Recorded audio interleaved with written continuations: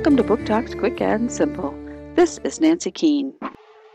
In the final volume of the Monument 14 series, we find the kids living in a refugee camp. At least most of them are still together. Alex writes an article that gets published, and now they are sure that their parents will find them. But he inadvertently puts Astrid in terrible danger. You see, there are some government officials who are taking any pregnant women who have been exposed and running tests on them.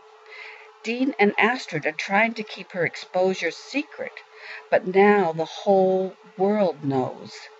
Dean, Astrid, Nico, and Jake flee the camp to keep her safe.